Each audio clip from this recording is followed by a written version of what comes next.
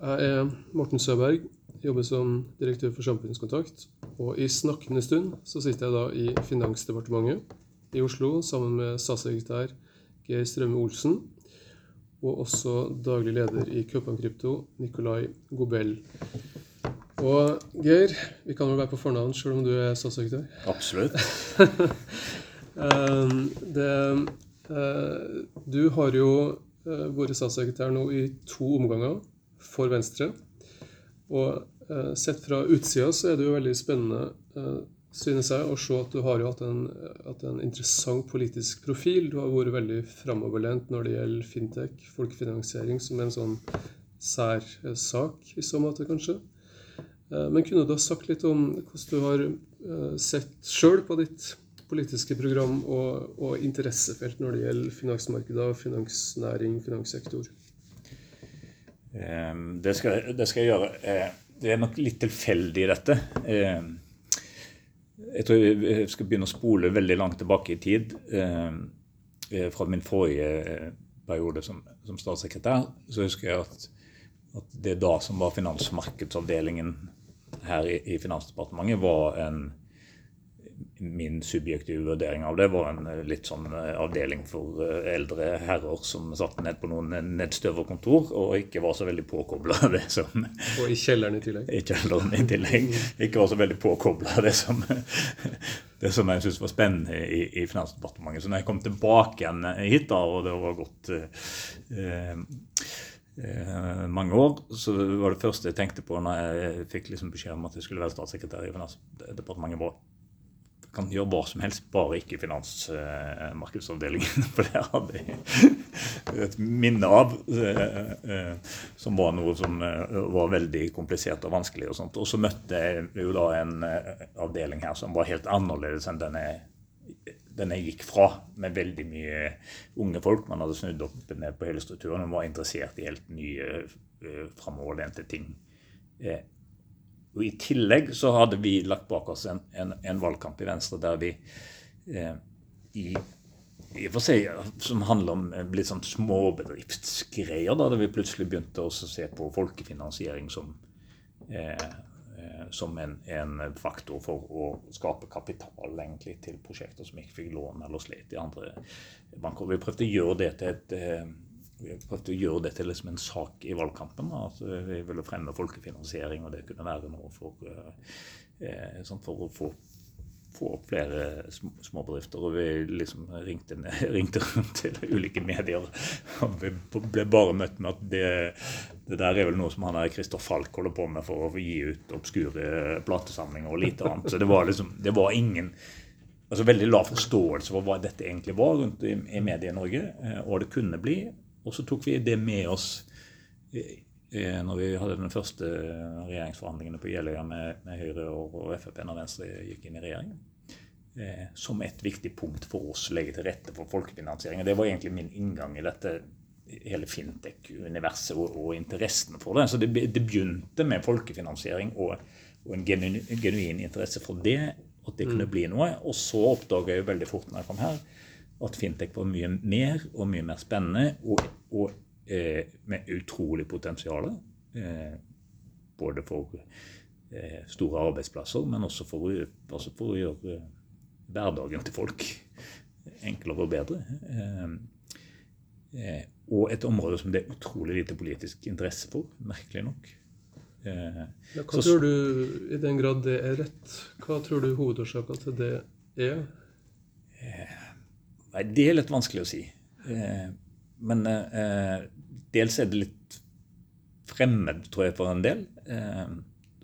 Det noe som jeg tror har fått litt så stigma av at det for spesielt interessert. Selv om det jo ikke det. Altså, vi bruker jo VIPS og alle disse løsningene, absolutt alle mann. Så dette jo noe som virkelig angår alle. Men jeg tror ikke folk har skjønt politikken i det, rett og slett. Så jeg opplever at dette liksom noe som han har egentlig overlatt til markedet, hvis du kan si det sånn, at politikken i det, og det jo, det kan man godt overføre egentlig til hele problemstillingen som gjelder krypto også, sånn at man har egentlig overlatt det til markedet, hvis man kan kalle det for det. Altså, vi har ikke noe politikk for det. Vi har egentlig ikke noe politikk for fintech, eller selv om vi har definitivt omtalt det mye mer i finansmarknadsavdelingene, som det store dokumentet fra regjeringen knyttet til dette. Så det skjer en betydelig utvikling de siste årene. Vi har opprettet en liten sandkasse for fintech under Finanstilsynet også for å stimulere litt til utviklingen. Så det har skjedd ting, men allikevel så det ikke noe... Hvis du googler stortingsdokumenter og sånt, og diskusjoner eller interpellasjoner eller spørsmål knyttet til fintech, så det nesten ikke eksisterende. Jeg for min del tenker jo at den store internasjonale finanskrisen var jo et slags vendepunkt både for Finansmarknadsavdelinga her i huset, all den tid finansregulering plutselig ble et veldig, veldig viktig politikkområde. Og så utløste jo den krisen også utrolig mye engasjement, investeringer, utprøving av ny teknologi, mer relevans for finansmarkedet. Og her kommer du, Nikolai, på sett og vis inn i bildet. Du jo en gründer, du står i spissen for Køpan Krypto. Kunne du også bare sagt litt om hvordan du har opplevd den politiske viljen og i og for seg det politiske ordskiftet knyttet til fintech de siste 5-10 årene? Ja, det jo spennende. Jeg kan i hvert fall snakke fra vårt perspektiv som en aktør fra kryptobransjen.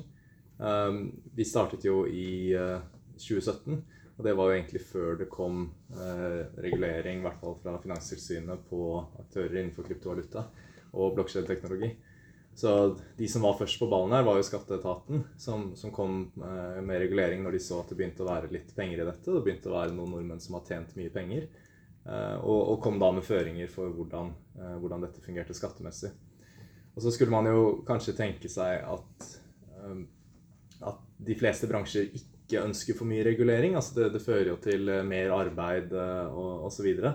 Men akkurat i kryptobransjen så var det faktisk mange aktører som ønsket regulering, fordi det var såpass vanskelig å drive business med den etablerte finansnæringen når det manglet rammeverk fra Finanstilsynet og andre organer. Så det vi opplevde da, særlig 2017-2018, var jo at det var veldig vanskelig, nesten umulig å drive business, fordi du rett og slett du fikk ikke bankkonto, du fikk ikke kortbetaling, du fikk ikke støtte fra noen offisielle organer, så for eksempel Innovasjon Norge var jo ikke villig til å samarbeide med kryptobedrifter. Så, og begrunnelsen som ble gitt var jo ofte fraværet av klare retningslinjer. Hvordan håndterte man anti-hvitvaskingsrisikoen innenfor denne bransjen? Det var jo identifisert som en bransje som hadde høyt iboende hvitvaskingsrisiko. Og etablerte finansnæringen savnet da retningslinjer. Hvordan skulle man håndtere dette? Så da det kom en registreringsplikt fra tilsynet i 2018, eller altså da den ble meldt i 2018, så var jo det egentlig ganske etterlengtet, og har åpnet opp for mange flere dører da, nå som det begynner å komme retningslinjer. Og det jo egentlig etterspurt enda mer retningslinjer, for en ting jo at det en registreringsplikt nå, men særlig for eksempel bankene hører vi jo ofte at savner tydeligere retningslinjer på hvordan de kan håndtere den risikoen som ligger i kryptovaluta. Ja, mitt inntrykk sett fra et sånt bankståsted vel også at man litt usikker på hvor veien går videre, fordi, og det tror jeg delvis en funksjon av at særlig kryptovaluta fortsatt et litt sånn udefinerbart fenomen. Ikke sant? Det for eksempel en alternativ for penger, eller det i første rekke et investeringsspekulasjonsobjekt, som det åpenbart for svært mange. Og så har vi noen andre bruksområder også som vi kan komme tilbake til om litt, men litt tilbake til en sånn politikk for fintech. Geir, du nevnte denne regulatoriske sandkassa i regi av Finanstilsynet. Det kommer vel på plass etter et sånn tydelig initiativ og press fra Stortinget også. Men slike finner du jo i en god del andre land i dag. Men det noen andre land, etter de vurderinger som på en måte en slags sånn best practice, som på en måte skiller seg ut på å ha en veldig proaktiv politikk for å få til nyskaping, ny teknologi, nye produkter innenfor finanssektoren, som vi kan lære av, eller bli inspirert av, eller skremt av for den saks skyld? Jeg vil vel kanskje si Sverige ligger I hvert fall noen hestehoder foran oss med hvordan de tenker og legger til rette for fintech, både egentlig litt stort og litt smått. Nå har jeg ikke helt oversikten av hvilke regler de har for krypto, men I hvert fall på de tingene som jeg har vært opptatt av når det gjelder folkefinansiering, har de jo et mye mer fremoverlent regelverk enn det vi har hatt. Nå har vi gjort litt der også, og så det jo åpenbart Storbritannia også, som et land som jo vi har gjort mye og gjør mye for å stimulere fintech. Og der det mer fintech-næringen I stort som de har gjort. De har nok jeg tror egentlig begge de landene også har også en tilsynsmyndighet som nok som driver mer veiledning og rådgivning enn det vi tradisjonelt har gjort I Norge, som et element oppi dette. Så det mange ting vi kan gjøre her, og som vi bør gjøre fremover, men som også krevende politisk, og man må snu litt på strukturer, som kanskje vil ta litt tid, men som helt nødvendig å gjøre for at vi skal legge, altså både at vi skal legge til rette for fintech I Norge I større grad enn det vi gjør I dag, men også regulere for de som ønsker å bli regulert, som en veldig viktig faktor I dette, fordi at vi må ha, skal vi lykkes, spesielt når vi kommer inn på krypto, den diskusjonen om krypto, så har det I mitt hode litt sånn sammenheng, litt sånn tilsvarende som egentlig folkefinansiering, den veien de har gått, at du må ha seriøse aktører som brøyter litt vei, for at dette skal bli isbryter. Ja, skal bli noe seriøst, altså, nei, men som skaper tillit. Ja, selvsagt. Ja. Kan jeg kanskje skyte inn? Jeg jo en ivrig folkefinansierer selv, og det vil si jeg har testet I hvert fall 5 ulike plattformer. Men den grensen på 1 million kroner som nå, hva det som tanken bak den, hvis du kjenner til det, og kommer den til å endres ut med årene? Ja, den kommer helt sikkert til å endres. Grunnen til at den ble satt var egentlig bare et ønske om å rydde opp I, som vi hadde en regulering I finansforetaksloven, var det vel, om at man bare kunne yte lån til enkeltstående tilfeller. Og det var da en veldig vanskelig definisjon. Hvis du hadde da gitt på en måte et lån, så kunne ikke du gi et annet lån. Det var den strengeste tolkningen, så hvis du hadde på en måte investert 1000 kroner I et prosjekt, så kunne du omtrent ikke investere 1000 kroner I et annet prosjekt, så derfor satt man en grense for at ikke man skulle være usikker på hvordan loven skulle tolkes. Her var det veldig mye ulik praktisering, og Finanstilsynet hadde ikke noe klart råd egentlig til de ulike aktørene som drev med folkefinansiering. Så derfor så skal vi på en måte gjennom og bestemte det, og så det et sett av regler som kommer nå, som følger av EUs regelverk, som på trappene, som et utvalg som snart skal komme med sin innstilling. Men litt tilbake til både Finanstilsynet og til fenomenet krypto, fordi altså ordet, det har jo dukket opp flere ganger under samtalen vår så langt også, og vi sitter jo her på grunn av Sparebank 1 sitt prosjekt Svalbardpenger, Svalbard.money, som jo hele tiden har vært et ikke-kommersielt folkeopplysningsprosjekt om penger, om teknologi, som vi har hatt møte og fin kontakt med Finanstilsynet om underveis, eller på forhånd, og som som på sett og vis kan beskrives også som et blokkjedeteknologiprosjekt. Fordi Køpang her ved Nikolai har jo kodet denne smartkontrakten som styret ligger til grunn for hele nettstedet vårt, men det som slår meg jo at det en side ved vårt prosjekt som egentlig blir stadig mer relevant for det, hva skal jeg si, det breie, åpne ordskiftet om kryptovaluta, og det gjelder jo funksjonen som denne kryptovalutaen Ether har I samband med vårt prosjekt. Om du, Nikolai, bare en ABC på 1, 2, 3 kunne utbrodere det. Ja, så det kan du si kanskje et problem med dagens lovgivning knyttet til kryptovaluta, at de skjærer alle over en kam. Men her det jo veldig mange forskjellige bruksområder, og bransjen ønsker jo en mye klarere skille, hvor man egentlig ser på hvilken funksjon denne kryptovalutaen har, og så lager egen regulering for de ulike funksjonene. Fordi det gir ikke så mye mening å skjære alt over en kam her.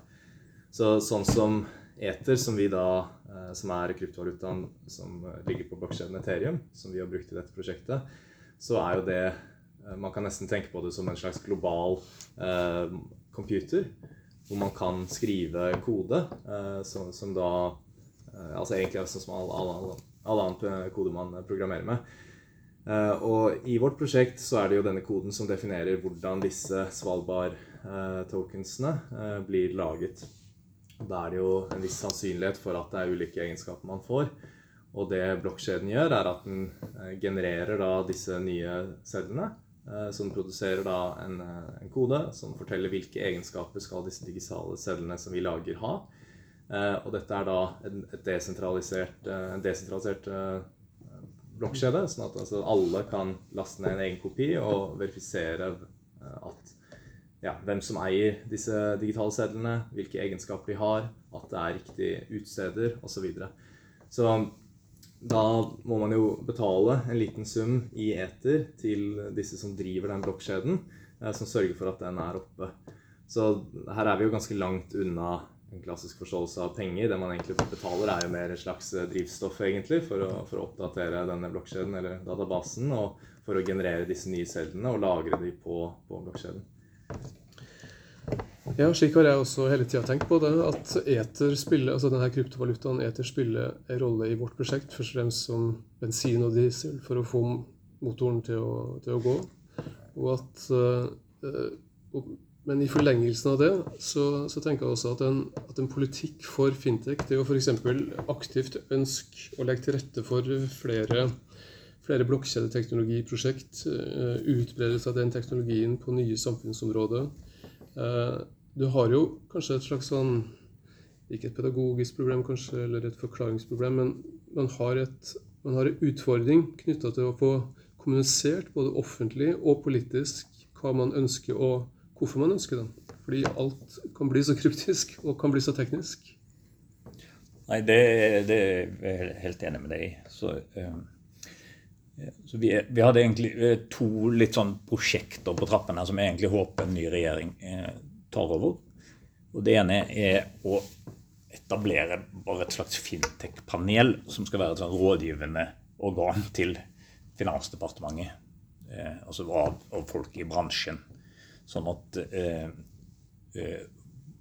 dels for at vi skal skjønne det som skjer, men også altså råd på hvor går veien videre, hva det fornuftig å regulere, hva det ikke fornuftig å regulere. Det det ene, og i forlengelsen av det, å lage en fintech-strategi. Det trenger ikke være et stortingsdokument, men en strategi som tydelig på hvor man vil. De to tingene har vi på en måte lagt grunnlaget for her. Vi har ikke kommet skikkelig i gang med det, men det ligger på en måte klart, det går fra. Vi har liksom fått klarsignal fra regjeringen at det noe vi kan gjøre, og det håper jeg virkelig at en ny regjering tar tak i og gjør de som et første skritt. Og så det klart at her vil det være, vi må finne balansegangen mellom det som fornuftig å regulere selv, altså i Norge, og det som åpenbart kommer som EU-regler fortløpende og som allerede på trappene. Det den balansegangen som krevende, men samtidig så det jo sånn at her går utviklingen ufattelig fort, og hvis vi ikke med, så mister vi bare tak i det, og da går utviklingen forbi den politiske styringen, og så det markedet som kommer til å styre dette mye mer enn politikken, og det å finne den rette balansegangen der og de 2 neste årene tror jeg ble veldig avgjørende for. Ja. Nei, det slår meg at det du sier jo på en måte common sense, selvsagt. Og så på samme tid som, skal vi si, staten allerede nå fremstår som en sånn fintech-aktør, først og fremst ved sentralbanken. For det jo på det her pengemessige feltet, utforsking av nye former for også statlige penger, at det virkelig skjer fintech-utvikling her til lands, og det, som kan være politisk og samfunnsmessig så åpenbart viktig. Og der er det sentralbanken som på sett og vis nå er i førersetet. Og så må jo det som der skjer politiseres i positiv forstand, forankres med tid og stunder. Men dersom du skulle tenke litt høyt, det blir jo nesten sånn på fallrøpet på så mange vis her, om en sånn fintech-strategi. Ikke sant, i andre land, Kina er kanskje mest kjent, men andre områder også, så har du sånne økonomiske zoner, ikke sant, for å legge til rette for en sånn særskilt sterk økonomisk utvikling og utprøving av nye ideer. Vi har jo også et slikt territorium i og med at Svalbard på papiret er et legitimt skatteparadis. Og ikke bare et skatteparadis, men et område av landet som jeg tenker veldig mange, både nordmenn og andre, vil kunne finne behagelig som en sånn kulisse eller kontekst for å drive med veldig kreativt arbeid. Hadde det ikke vært en idé å ha Longyearbyen også som en del av en sånn ny, spennende fintech-strategi? Veldig ledende spørsmål du stiller nå. Men jo, jeg synes det er veldig spennende. Det er veldig spennende tanker, om man kan klare å få til det. Det vil sikkert... Det er bare et vedtak unna. Det er bare et vedtak unna. Det vil sikkert være noen motforestillinger mot det, men jeg klarer ikke å si at de er så sterke at ikke det skulle være mulig, og svært spennende hvis vi hadde klart å fått gjort det. Så jeg er veldig positivt innstilt til den tanken. Du var jo på Svalbard sist, så vidt jeg forstår, da du var i marinen. Det stemmer. Nå er det vel noen dager til denne podcasten skal offentliggjøres. Min kone blir 50 år i morgen, og min gave til henne er da en tur til Svalbard i februar, så da skal jeg komme meg opp igjen dit. Fantastisk. Men det som slår meg med Svalbard-samfunnet er jo at det skjer jo ting der som er viktig og i og for seg også politisk initiert. Du har fått en fantastisk spennende folkehøyskole der. Det blir bygd infrastruktur, alt kommer på plass. Og Gudmund Hernes i sin tid var jo en viktig Svalbard-strateg, fikk på plass universitetssenteret der oppe veldig fort. Alt dette medvirker jo til en sånn transformasjon av Svalbard-samfunnet fra fysisk arbeid til, skal vi si, mer intellektuelt arbeid, forskning og utvikling også. Så Svalbard er jo på mange vis også et utstillingsvindu for politikk. Viser så klart og tydelig hva enkeltvedtak, satsing og initiativ som fører til vedtak kan avstedkomme av samfunnsendring. Så ja, skal vi la det bli med det? En slags høytenkning rundt en fintech-strategi som burde og kanskje definitivt kunne, men kanskje også burde involvere det arktiske. Absolutt. Tusen takk.